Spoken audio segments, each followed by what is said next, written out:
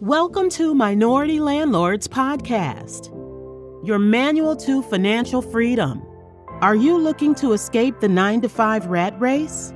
Do you want to earn passive income while building generational wealth for you and your family and don't know how to get started? Well, you're at the right place. Here at Minority Landlords, we're here to help educate minorities about real estate investing. And now your host, Pepe Amoti.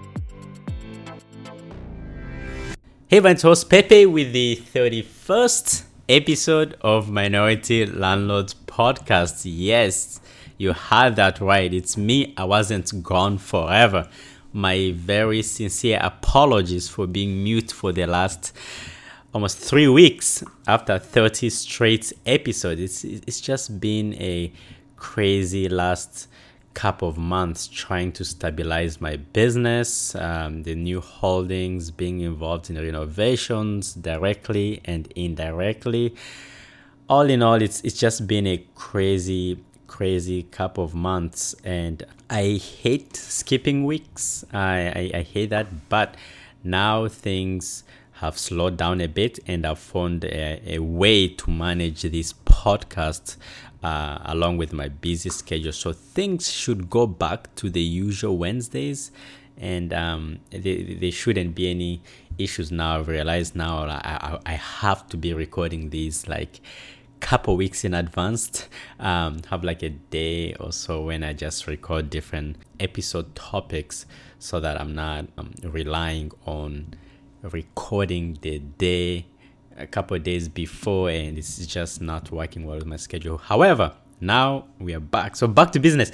I'm psyched for today's episode because I'll be talking about a topic that I've been asked several times, and that's whether newbies should be involved in fix and flips or buy and hold. For those who don't know, fix and flip is a term used for real estate investors who buy a property for less than its worth and then spend money and time to renovate it and then sell it for an increased price due to the rise in value. Basically, you are creating sweat equity. While buy and hold, basically all it is a strategy used by real estate investors seeking to generate a recurring rental income and build wealth over a long period of time.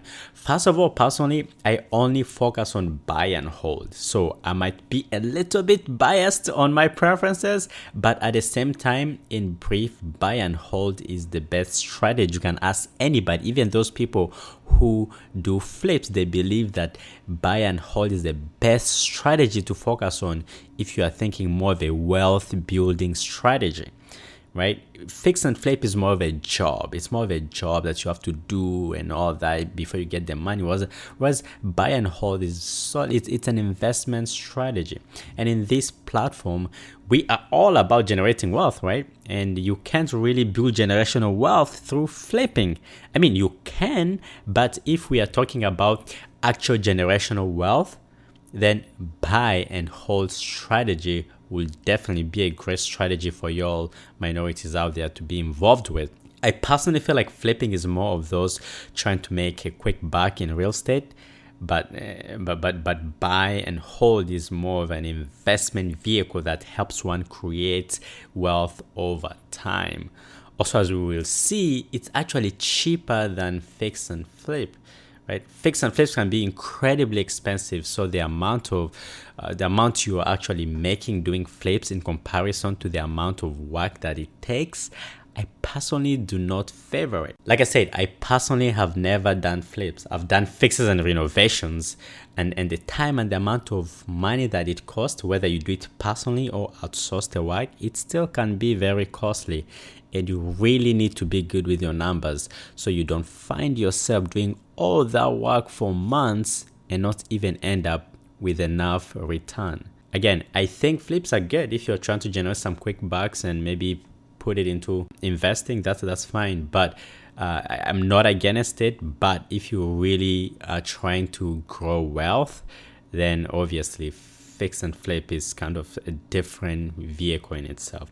Anyways, I'll go through some advantages and disadvantages of both, and you all can decide what you want to focus on based on your goals. Remember, we all have different goals.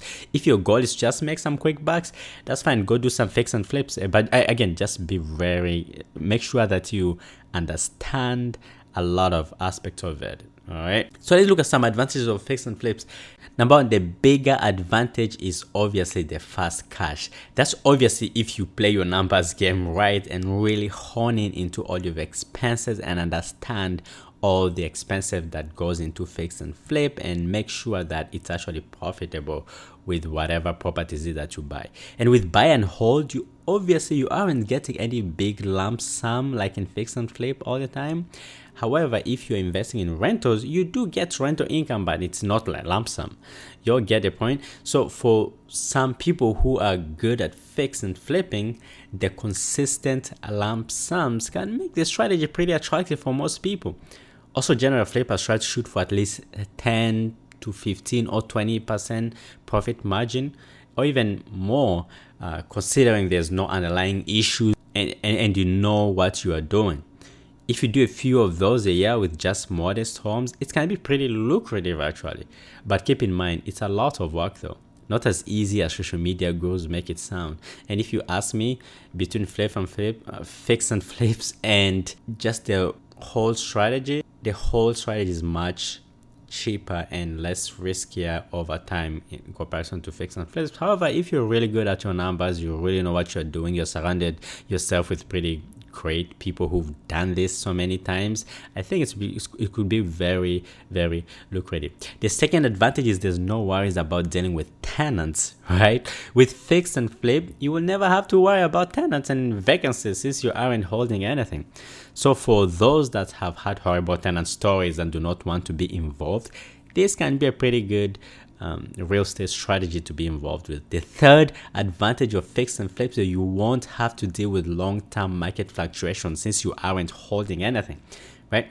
This can be both a positive and a negative thing, right? A positive is if you sell at a high market right now, right? That can be a pretty positive. However, negative can be if you sell at a low rate and then few months down the road or years to come, you see the value of those same properties are super high. I feel like I would be pretty discouraged wishing I had held them, right?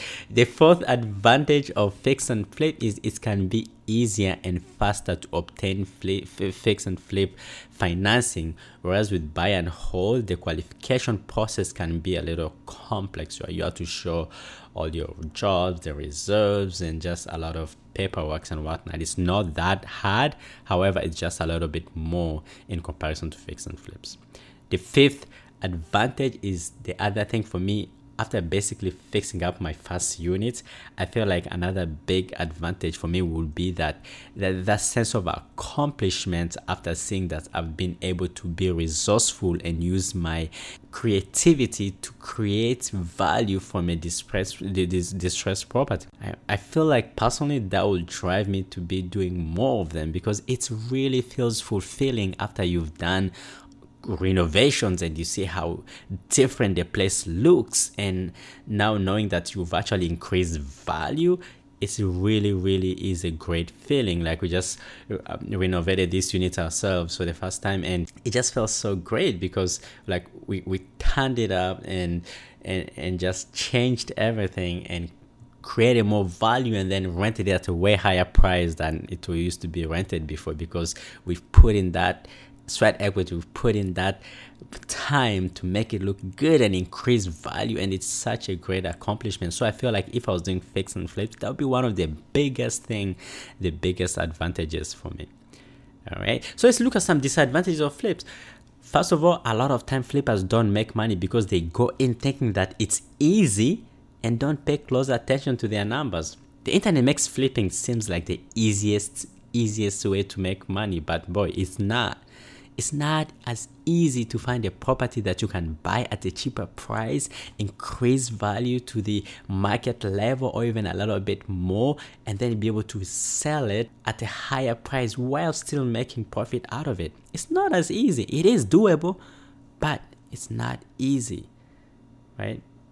if you're interested in flipping, make sure that you know your numbers and you aren't overspending and then finding yourself losing money or barely even breaking even. Because then if you factor the amount of time you've wasted, that's even more money being wasted there. Also, don't forget when it comes to taxes, it's a definitely different ball game. So make sure you factor that too, because Uncle Sam will be looking for his cut too, aka capital gains tax.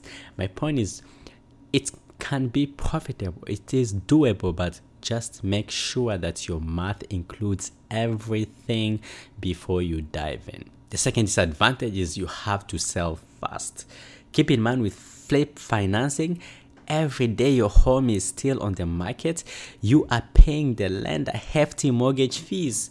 So make sure you are aware of your market's demand before you jump in. What you want to do is finish all the fixes, put it on the market and get it sold fast. If you can't do that, then you end up finding yourself you've lost a lot of money, or you won't get what you had projected your return would be. The third disadvantage is it's easy to lose money. Again, no matter how good you are with your numbers, there's always a likelihood of something you did not account for actually end up hurting your profit margin. That can be in any sort of business, right? Or even any strategy.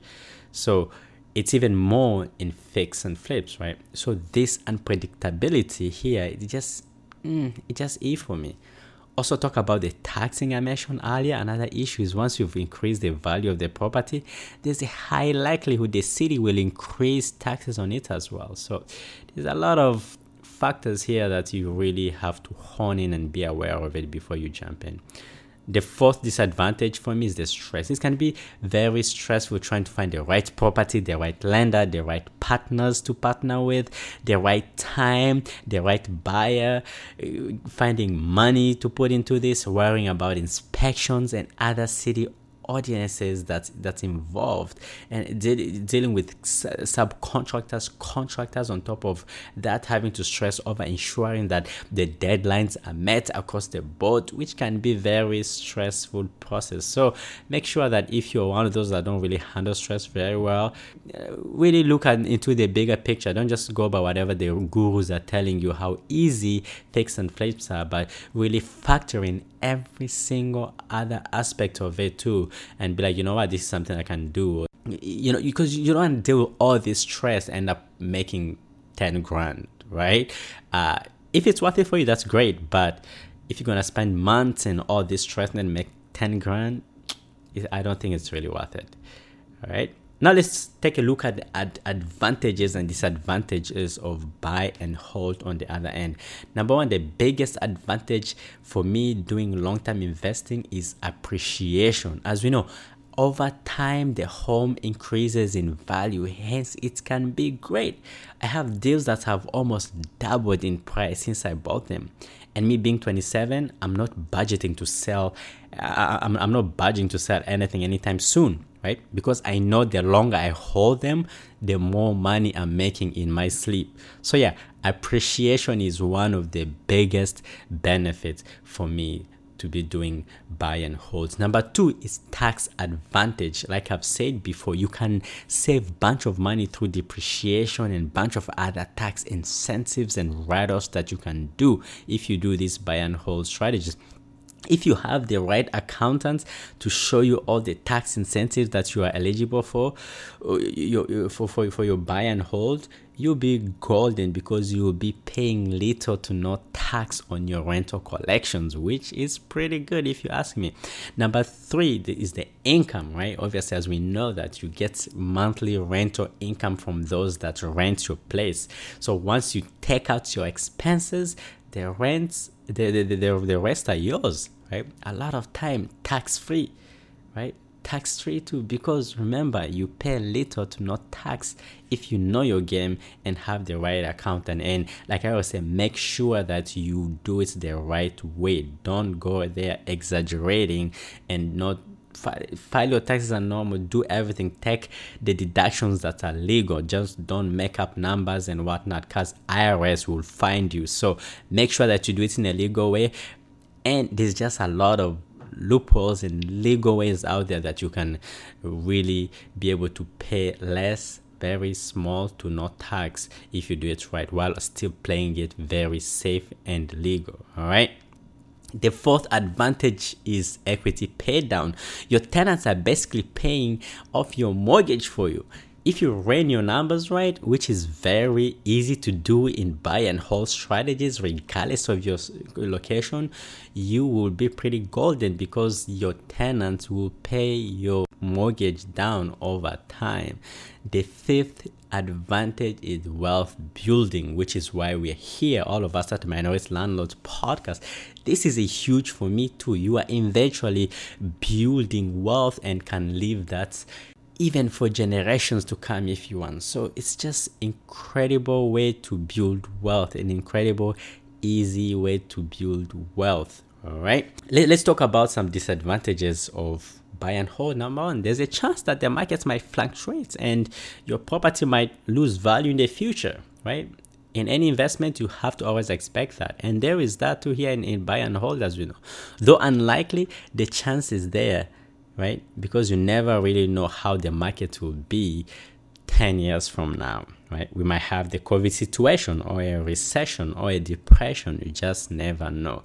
But personally, all the other advantages way outweighs that of the market uncertainty for me. The second disadvantage of buy and hold is sometimes you can find yourself with horrible tenants. As we know, there's a lot of ways to avoid this, but nothing is perfect. So the probability is always there. One of my units right now, there's a lot of legal things going on right now with my property manager have to deal with a lot of things that are going on with some awful tenant that got evicted, and it's not a good thing. It's a violent situation. It's not a great situation. Those are the issues that sometimes you find yourself dealing with when you have rentals. So overall, as you all can see, there's advantages and disadvantages to both. But if you ask me, the advantages of long-term hold strategy way outweighs that of fix and flip. Again, to each their own, and what their goal and what you guys' goals are. Whether it's short-term or long-term, it's all about what your goals are. I know some people like starting with flipping so they can make money to put it into the buy and hold, which can be great, and I definitely say do so if you are able to, or if you've educated yourself enough about fix and flips. But if you ask me from a strictly wealth building perspective, which is the basis of this platform, then I would say buy and hold all day. All right, folks. Thanks for tuning in. And as always, until next time, stay hungry. Thank you for listening to Minority Landlords Podcast. Please like and subscribe and leave us a rating on iTunes so that we can reach as many people as possible. We will appreciate it if you tell your friends and family too about the podcast. Also visit us at minoritylandlords.com.